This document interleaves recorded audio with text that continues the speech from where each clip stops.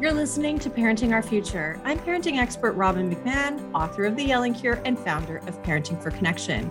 My podcast is all about providing you with the tools and solutions you need in all different areas of your parenting so you can create strong connections with your kids, get all the cooperation you want, and live a life that is full of joy and connection. And by the way, the tools and solutions that you're looking for in your parenting don't just live in each episode of my show, they're also in my free membership site, The Parent Toolbox, where you can access tools created by myself and my brilliant guests that cover everything from helping your kids to sleep, managing meltdowns, reducing overwhelm, to getting your kids to listen the first time, and so much more. Join the Parent Toolbox so you can download and use the tools that are ready on the site, and each week a brand new tool is added. And of course, the best part is it's absolutely free to join and to stay in. You can go to www.parent-toolbox.com today. Now, before we get into this episode, I want to share with you another podcast that I think you're going to find really interesting. It's called Didn't I Just Feed You? It's a weekly candid conversation about feeding our families, even for parents who hate to cook. Hosts Stacey Billis and Megan Splon are two food professionals who get real about feeding kids, tweens, and teens because they're also busy working moms, so they get it. They talk about how to turn things like nachos into a legit family dinner, to the magic of meatballs, to solving the after-school snack problem, even reducing kitchen waste and debt all at once. They chat with guests from Food Network stars to everyday moms who, let's be honest, are the real experts. In fact, Didn't I Just Feed You is a staple on the iTunes Top 100 food podcasts and the only food podcast made with parents in mind. Stacey and Megan are on a mission to make cooking easier, more delicious, and maybe even a little bit more fun. Find Didn't I Just Feed You wherever you listen to your favorite podcasts, and be sure to subscribe so you don't miss a thing. Now, you can also find Stacey and Megan on Instagram and Facebook as @Didn't I Just Feed You. Now let's dive into this next episode of Parenting Our Future. Hello, everyone. It's Robin here. Welcome back to Parenting Our Future. I love what we're going to talk about today. We are going to talk about kids underachieving and how you can really reverse underachievement in your kids. And so I have a perfect guest for this. His name is Alex Hargrove, and he has done this in his own life. And so let me tell you a little bit about Alex.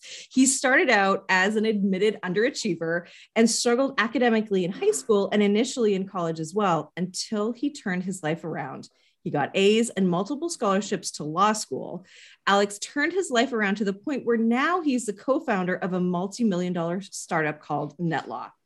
And the story of how Alex turned his life around and how parents and students themselves can do the same is the focus of his book called Reversing Underachievement, a practical guide for parents of underachieving gifted children, which you can get at Amazon and the like. So welcome, Alex. I'm so happy to have you here. And I want to talk about this so much. It is something that I worry about with my own kids. And I know so many parents that I talk to are worried about as well. So welcome.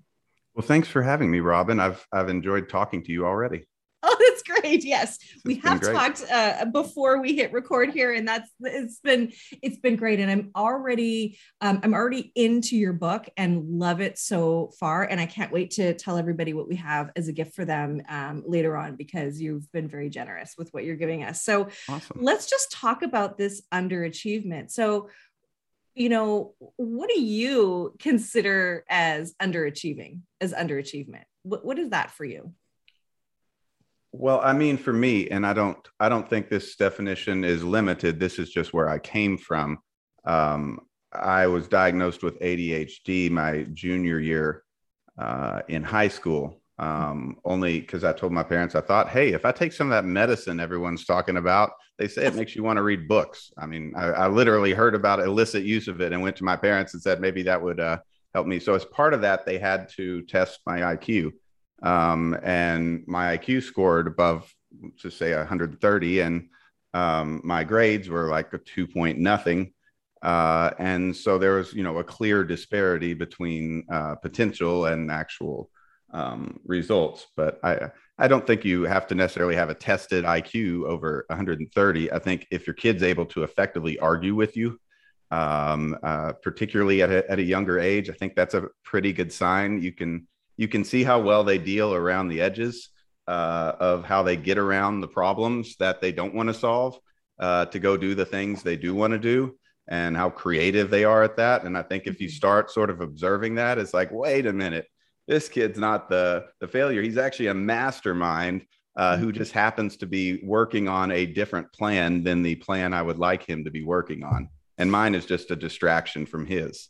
Yeah, yeah. And so you're talking about the fact that you have ADHD, and look, there's a lot of kids that do, and I know, in things that I've read and studied as well, their ADHD kids already feel bad. They already lack self-esteem.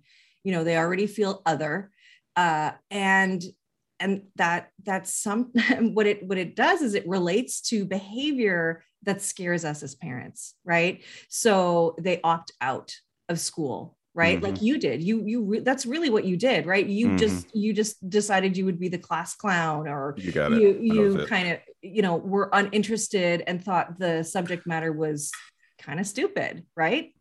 Oh, absolutely. I went to a small, very conservative private school that had a very narrow view of the world, in my opinion, now. And of course, I didn't know that then. So I think that only compounded to it. When you ask questions and you get more arbitrary answers than you do get real information that helps you form a coherent picture of the world, you start to sort of trust the sources of the information and the whole exercise they're putting you through. Mm-hmm.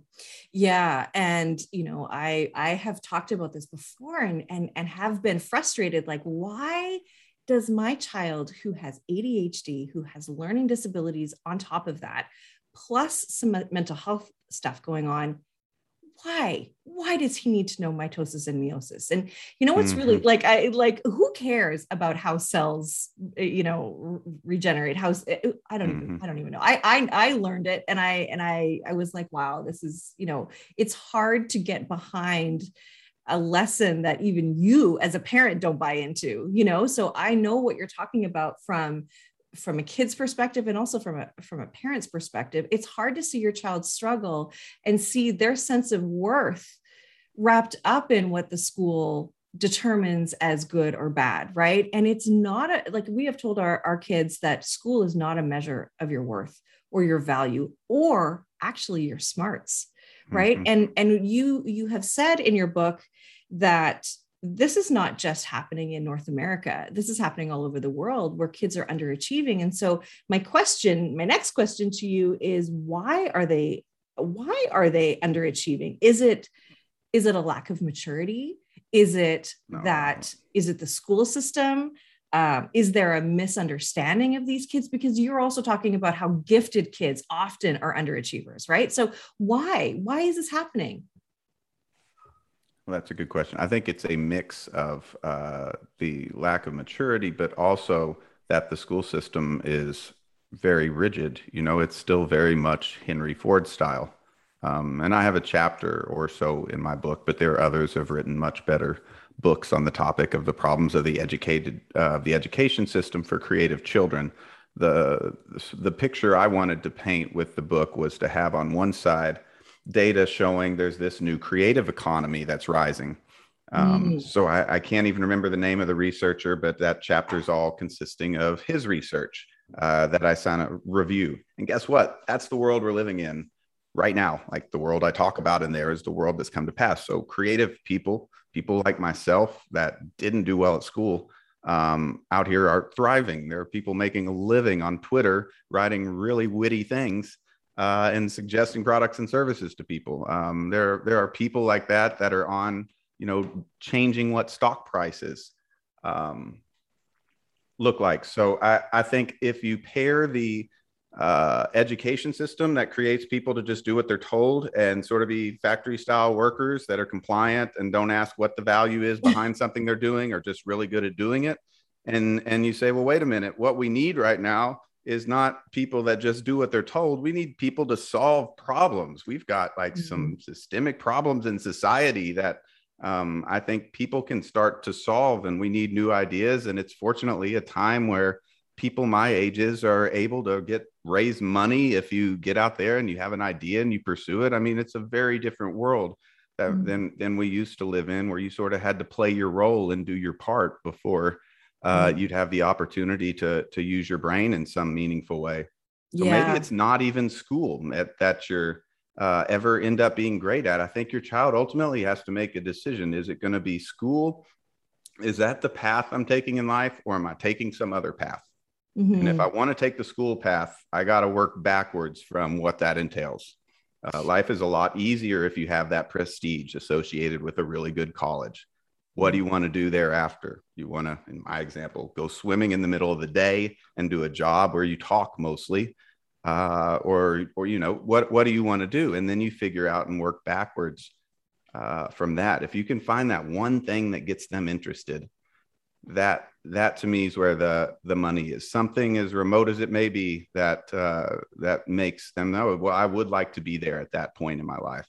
All right, well, let's work backwards. How do you get there? You might have to do some stuff that sucks, that doesn't make any sense to you whatsoever, why you have to do it. And I agree with you. It doesn't make any sense. And I agree with you. Your teacher's probably not the best teacher for making you do stuff like that, and that your school maybe isn't the best. I empathize with you, but if you want to get to there and you don't want to end up where you're currently heading, which is just completely directionless, that's where you want to go. That's what you got to do. So let's figure out what we need you to do to get there. Well, but what that requires is parents acknowledging and seeing that the world is really changed. I mean, if anything, COVID has taught us that we can do things differently than we ever have before.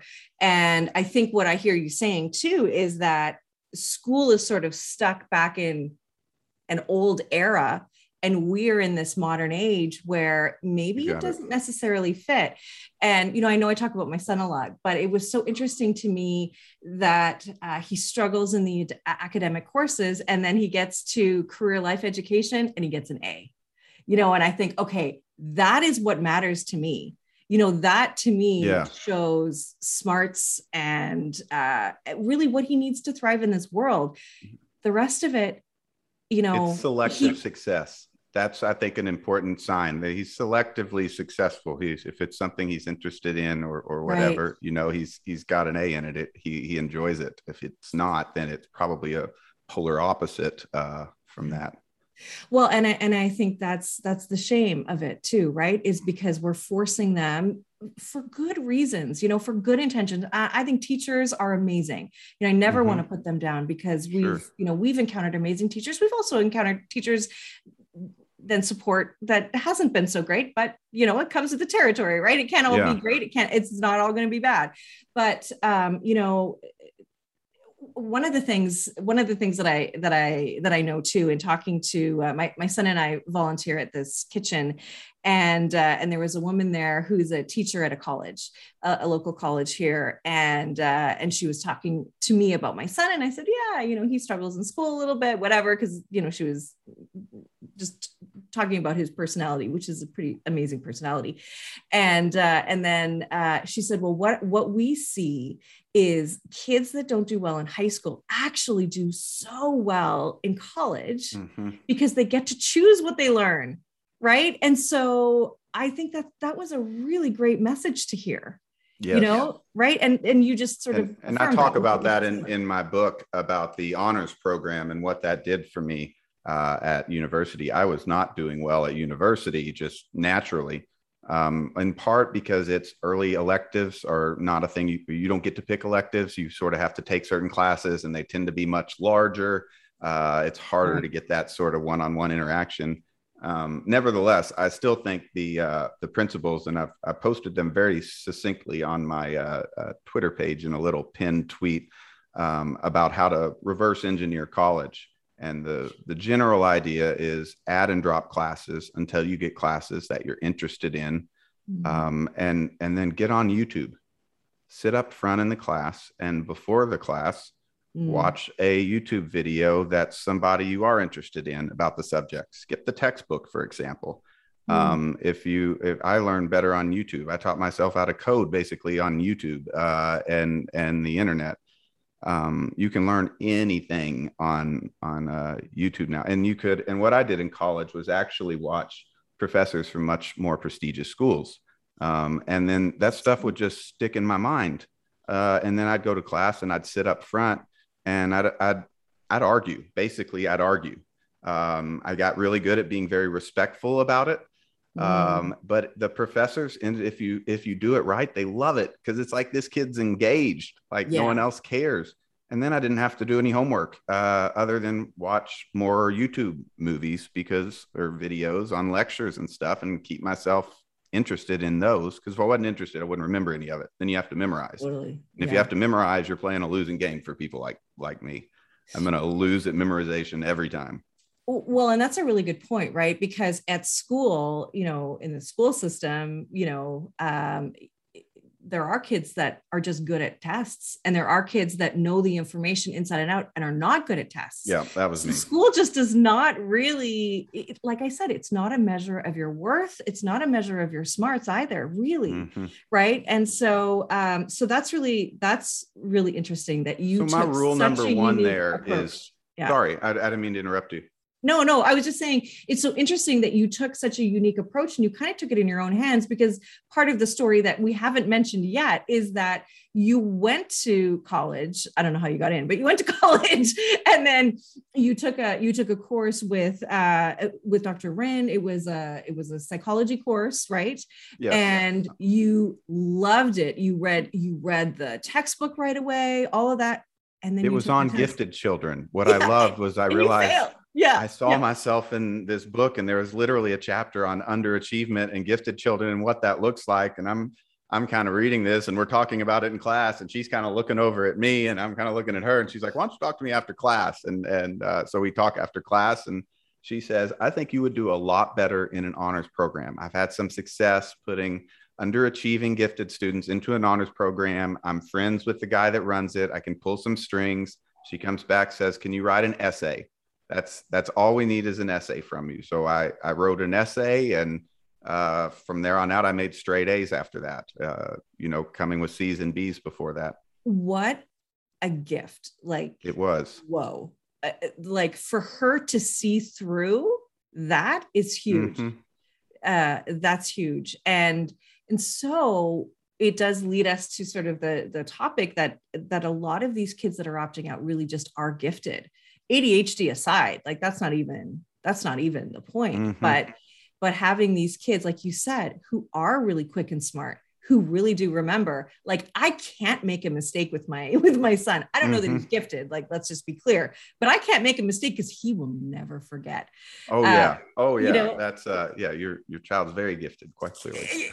Well, flypaper memory, where they're throwing details at you from prior conversations you had and using it in an argument or.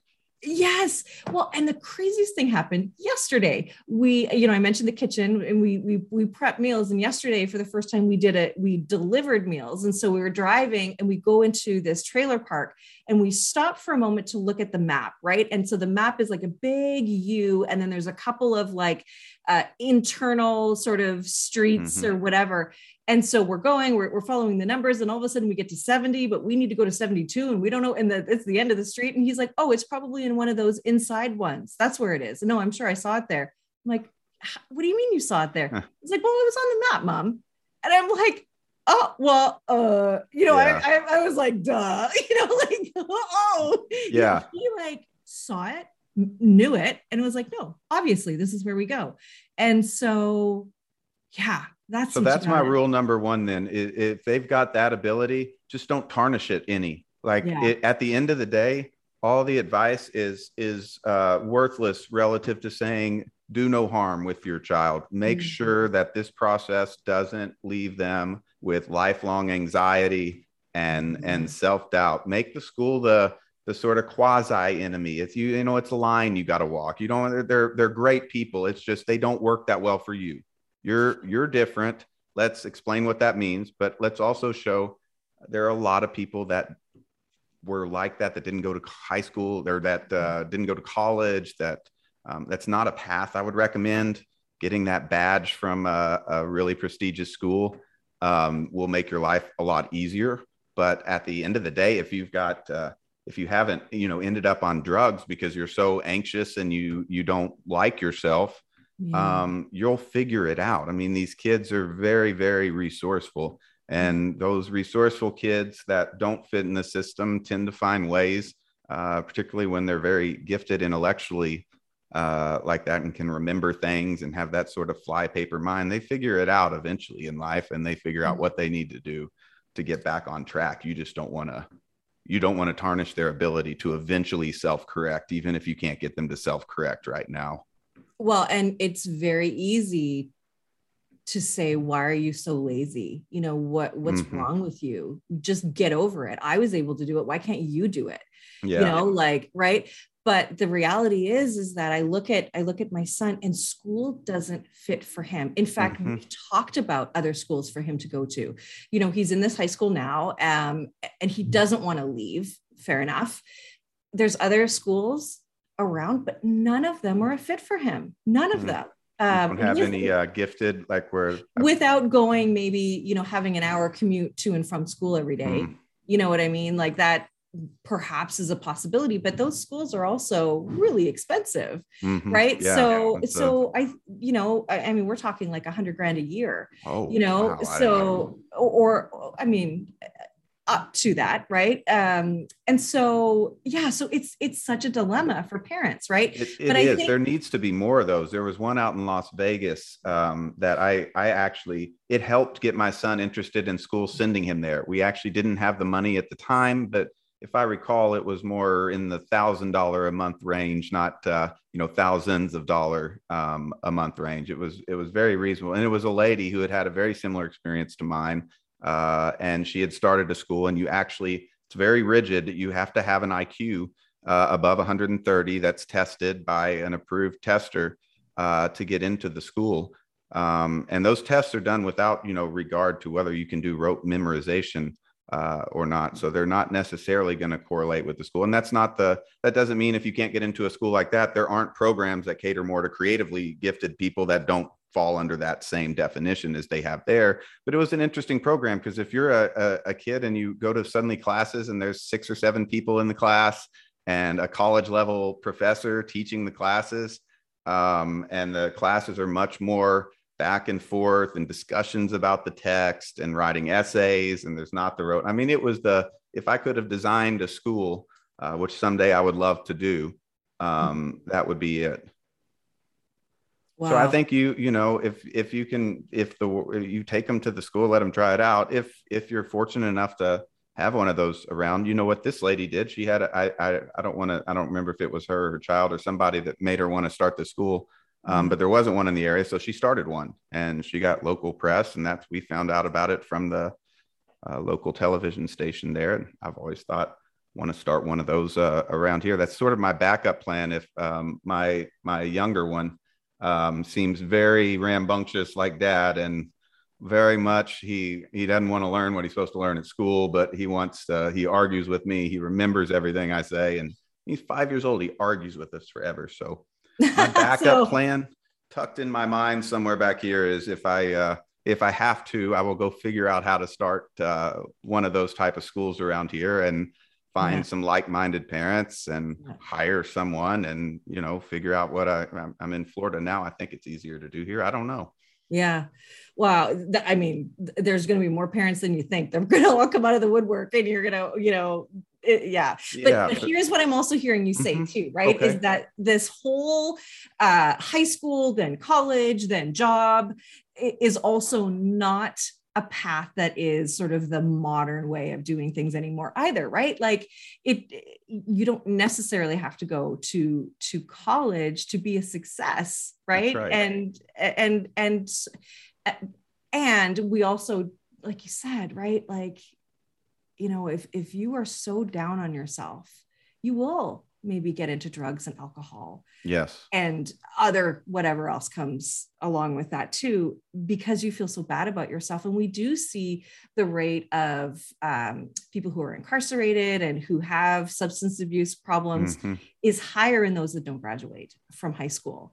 So, and that's all sort of the system making them feel that way. And really, we have to look at it, and we have to recognize that there is another way, that it isn't just this cookie cutter way of doing things, that we can be more, we need to be more flexible, and we need to think more outside the box, which is hard for parents because parents are scared.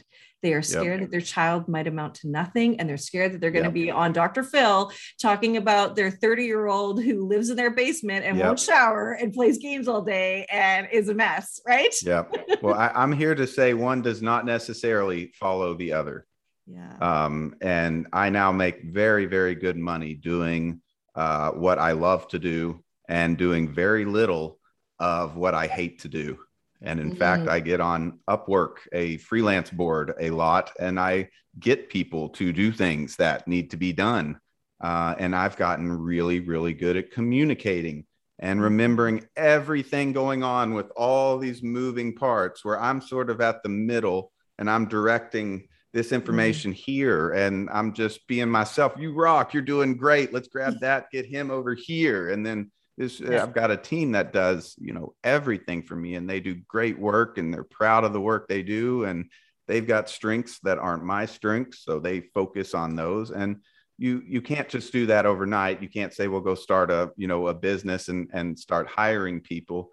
But there's a guy, Naval Ravikant, who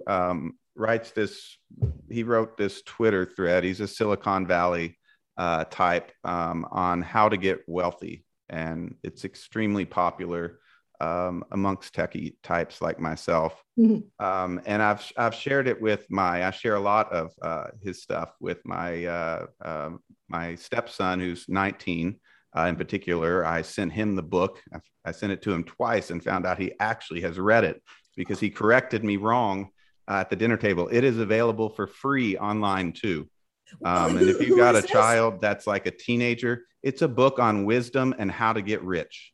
And who's the not author? Rich, but like wealthy, how to have leverage, how to have people doing things for you, why you want to do that, how it can magnify the impact you want to have on the world once you get leverage under you, and then how to go get leverage. And he comes from Bombay. He talks about how he could go back to Bombay with nothing, and in 10 years later, be back where he's at, following these principles. And it's a very short book with very just pithy statements and then a little discussion about it. And I think if you just Google him, the book's available for free online. And sorry, what was his name again? Naval, Naval, Ravikant, Ravikant, I believe. Yeah. So I love that. And so what you're saying is that with Upwork, and I use Upwork too, to get certain things done, that take my time and whatever. And so you now as a grown man have figured out, and you did this early on too, but figured out a way to sort of work with the way your brain works. And you've got people doing the things that you just can't stand doing. When you said earlier too about, adding and dropping courses. I don't know if that's exactly the two words that you use, but adding and dropping courses so that you find courses that work for you. You also said that you refused to take multiple choice classes that did multiple choice tests or fill in the blanks tests, because those just were not. That's my weakness. Other people have an advantage in those areas. I would have to take medication to excel at those areas. So naturally, the other folks have an advantage. So why take the class where everyone else has the advantage? Take the class where your ideas are valued, and just knowing that you engaged with the material is often enough to get you an A. And because what you have working in your favor is so few people give, so you can very easily stand out. And if you can get into an honors program, an IQ test is going to help with that. If you've got that to go with the grades, or you at least can in good faith. But I think, with Dr. Wren, she didn't need to see an IQ test for me. She just needed to interact with me like you're talking about with your son. I think the Nasri place, is a different story, but Yeah. You get into those classes and you get that label, and all of a sudden, and here's the problem I wanted to talk about, if I may, for a moment, Mhm. the early identification of gifted children. So there are programs out there Yes. that I'm talking about, but I didn't get in one of those programs. And it doesn't sound like your son's in one of those programs. Not at all. And No. I mean, my parents would have never in a million years thought I belonged in one of those programs. Yeah. But in hindsight, if I had gotten into one of those programs, I guarantee I wouldn't have had the label on me that I was the troublemaker. I would have had teachers investing more in me, and the same school system would have worked better for me. Maybe not perfect. I've gotten some heat for praising current gifted programs too much, as there are problems or this and that. So I don't want to get too in the weeds on that. But generally, what I've seen would have been better for me, if only for the label. But instead, what happens is that they ID people in first or second. I think in my public school here, it's second grade. And if you're not ID'd by second grade, you miss the bus.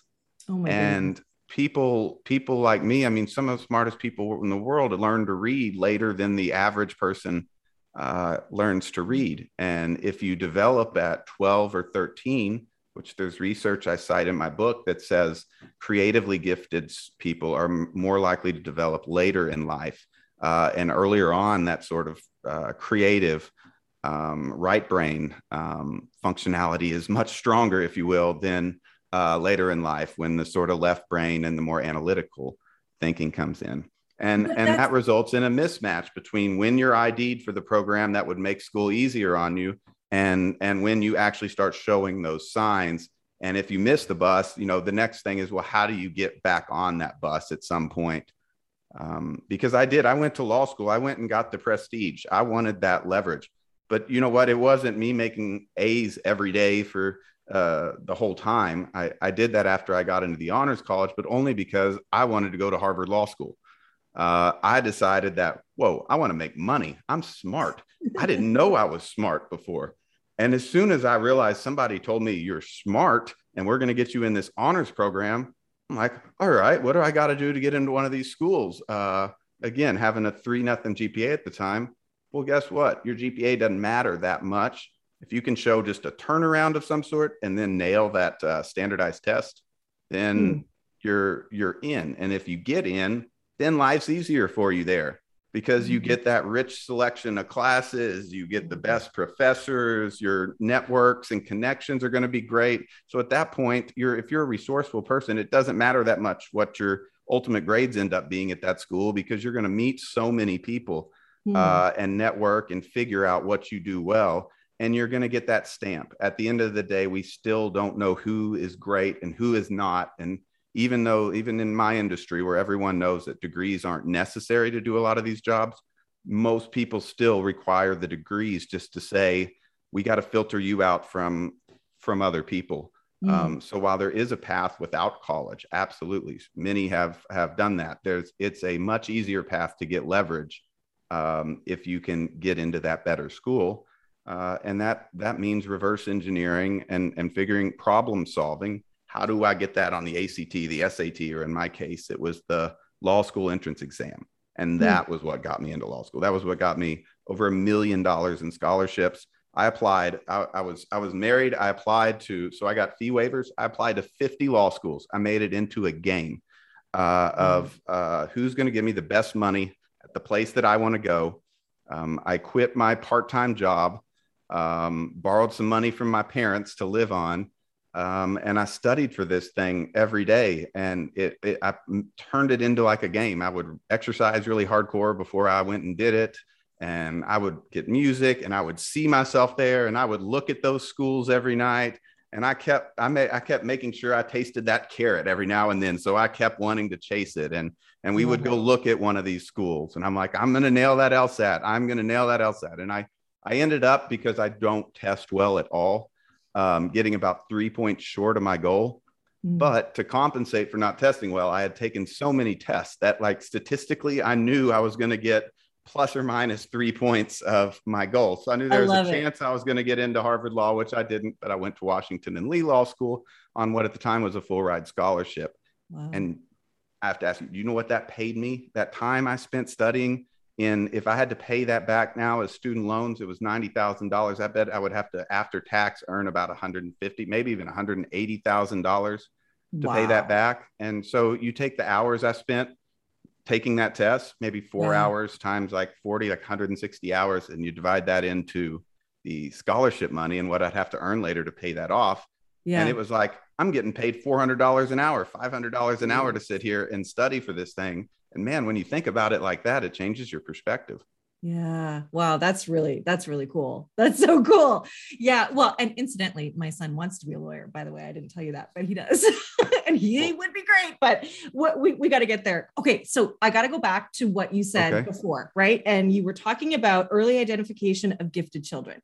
And and one of the things that you were saying is that there is some research to show that the older your child is, that really the more they're able to have that sort of like critical thinking and stuff like that. And so I just need to follow that up with saying, yeah, our brains when we are young aren't fully grown. And I say this all the time and it bears repeating. I mean, I talk about the brain every single day, and our prefrontal cortex, which is responsible for reasoning, rational thought, problem solving, the ability to forecast consequences, to also regulate emotions, to have impulse control, all of those things, it doesn't come online until the age of 7.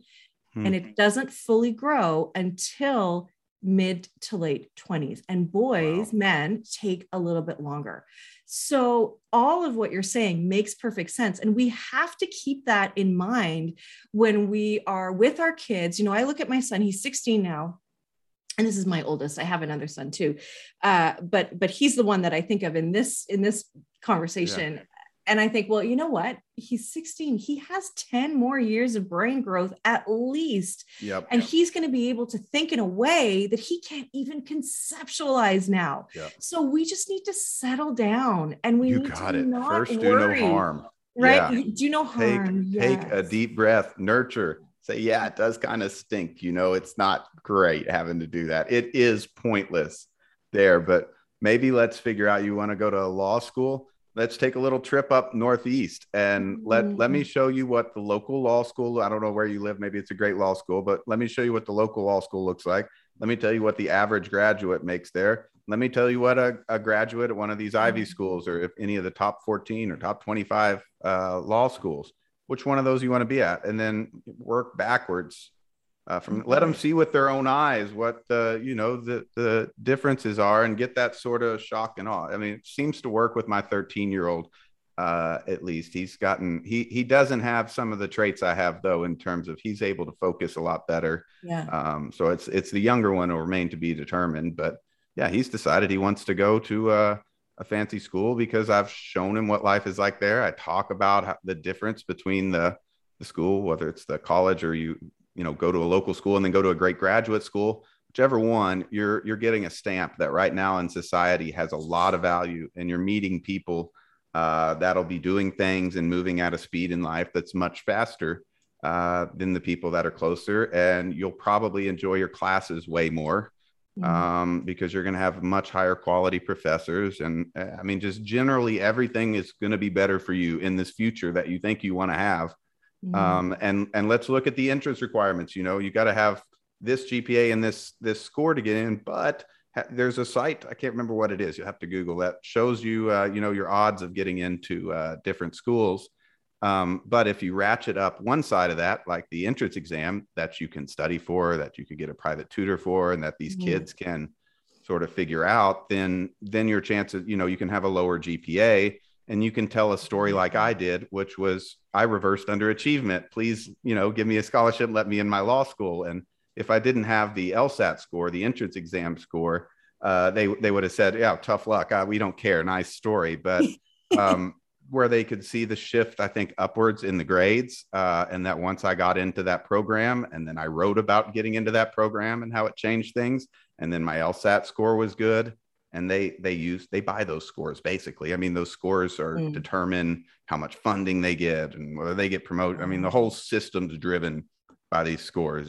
So if there's 2 of them that really matter to them. and each one independently is worth a lot, especially if you stay somewhere in the bottom median on GPA. So you're not like totally dragging them down, but you're way up there on the other one.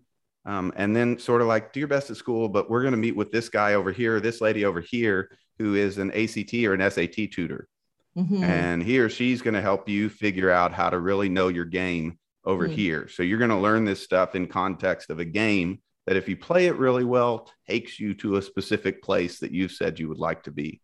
Okay, that's so cool. I don't know. And by the way, like I say, this is my advice, coming from what worked for me. And I haven't had to try this with a child yet. Fortunately, my 13-year-old is on National Junior Honor Society, and the kid that reads lots of books.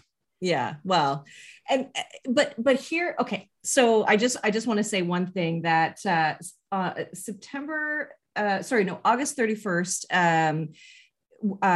So this will, on the day that we're recording this, is different than the day that this will be released. But August 31st was a podcast episode that I released with Dr. Shirag Samassian, who helps you get into elite colleges. So as we're talking about this, I just want to sort of acknowledge that there is another episode about elite colleges on my podcast as well. So I wanted to say that, but I want to leave by saying a couple of things. One, please have hope. That this is not a determination of where your child is headed. Please know that. And please let your child know that too. And the message that comes through loud and clear from you that I'm hearing is, we need more minds like yours that are not traditional thinkers, that really truly think outside the box and around the box and above the box, and is deconstructing the box and is taking the box and creating something whole, completely new. Because that's also important, right? We need everybody. We need highly sensitive people. We need highly intelligent people. We also need people that can do what we were talking about, look at a situation in a completely different way. All of us contribute to the society that we're in, and everybody is valuable. And I think, what I also hear you saying is, what does your child love? Let's go to focus on really what your child loves, to help them figure out, how they can get better grades and that sort of thing. But just settle down and not worry too much, because there is hope and the world is changing. The job market is so different, and you can literally make money doing something you love, like a podcast, like building your company, NetLaw, right? Yes. And if video games, by the way, my 2 cents on that, I consulted with my 13-year-old before this too, are their thing. And that's what they seem really good at. I'll be very cautious in how you approach video games, because you start to get your self-worth where I'm really good at something here. And nobody really recognizes that I'm really good at something, but it's really important to me. And this thing over here is not as, important to me at all. So obviously I'm choosing this over here. So, the chore is to find something more interesting than video games. And they're not going to figure that out until you get them to try that other thing. And I'm not above paying financial rewards to watch a YouTube video or go on a campus tour, whatever I need to get, my son motivated. I find like the impetus that's going to help him wrap his mind around what I think if he understood, he would want to do. And then tell him, or I'll give him extra video game time. Like, hey, I do this all the time. I got my phone automates our Wi-Fi here. So I have like off timers, and I'll tell him I'll pull it back 30 minutes. I've got a button. Just give him an extra 30 minutes if you'll do Khan Academy tonight, and just go like one quiz. Just go over like 5 questions, and it tells him whether he gets it right or wrong. So he doesn't have to rely on my memory of algebra. The results are that is he goes from a B to now he's consistently making an A in math, because he does 10 minutes of homework at night. That's Khan Academy. And I incentivize him, and when he's doing really well, praise the heck out of him and get that kid's confidence as high as possible. I love it. Well, thank you for this conversation. This has been so great. So let's talk about what we have for everybody. You are so generous. Awesome. So So this is what we have. So we have the first 30 pages in the toolbox of your book, Reversing Underachievement. So the first 30 pages, but if you want the whole book, you can get it. And the way to get that is to tweet, to send out a tweet. Oh my gosh, I'm not on Twitter. And tag you, and you will send. And hopefully follow me on Twitter.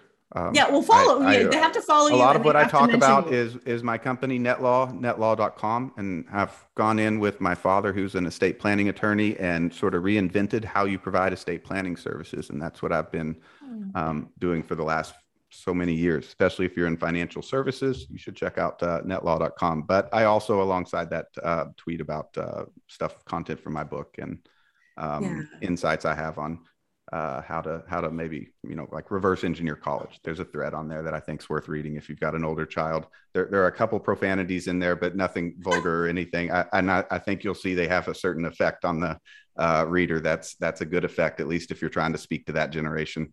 Yeah, I think you'd be hard pressed to find too many parents that don't swear. Okay. It calls for it. Many days it does call for it. All right. Well, thank you for opening our eyes and our minds to this different way, and actually, talking to somebody who's experienced it himself, and now you're raising the next generation, so you're in it. So this has just been such a great conversation, Alex. Great, thank you so much. And so just and it's Hargrove Alex. It's backwards. Yes. Hargrove Alex on Twitter. Hargrove Alex. At Hargrove Alex. At Hargrove. Sorry, I can't even say it. But it'll be in the show notes. It'll be very, very clear. And you just go to www.parent-toolbox.com to get the first 30 pages. You've got to read it. It's so good. And it's written in a way that it's not boring to read, right? That's the last thing Alex is about, is boring. So thanks again. And I hope people will read it, because it'll give you some hope. We need some hope. That's what it's there for. Yep. Yeah. Get some hope, if nothing else, from it. And some insights maybe into how your child's thinking. Awesome. Thanks so much.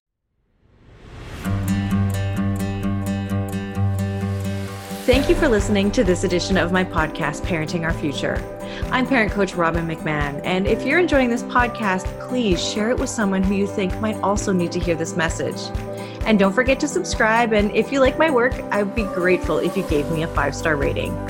For those of you who like my content and want more, visit me at yellingcurebook.com to get your copy of my book and to find other resources to help you. Until next time, I am wishing you and your family peace and connection.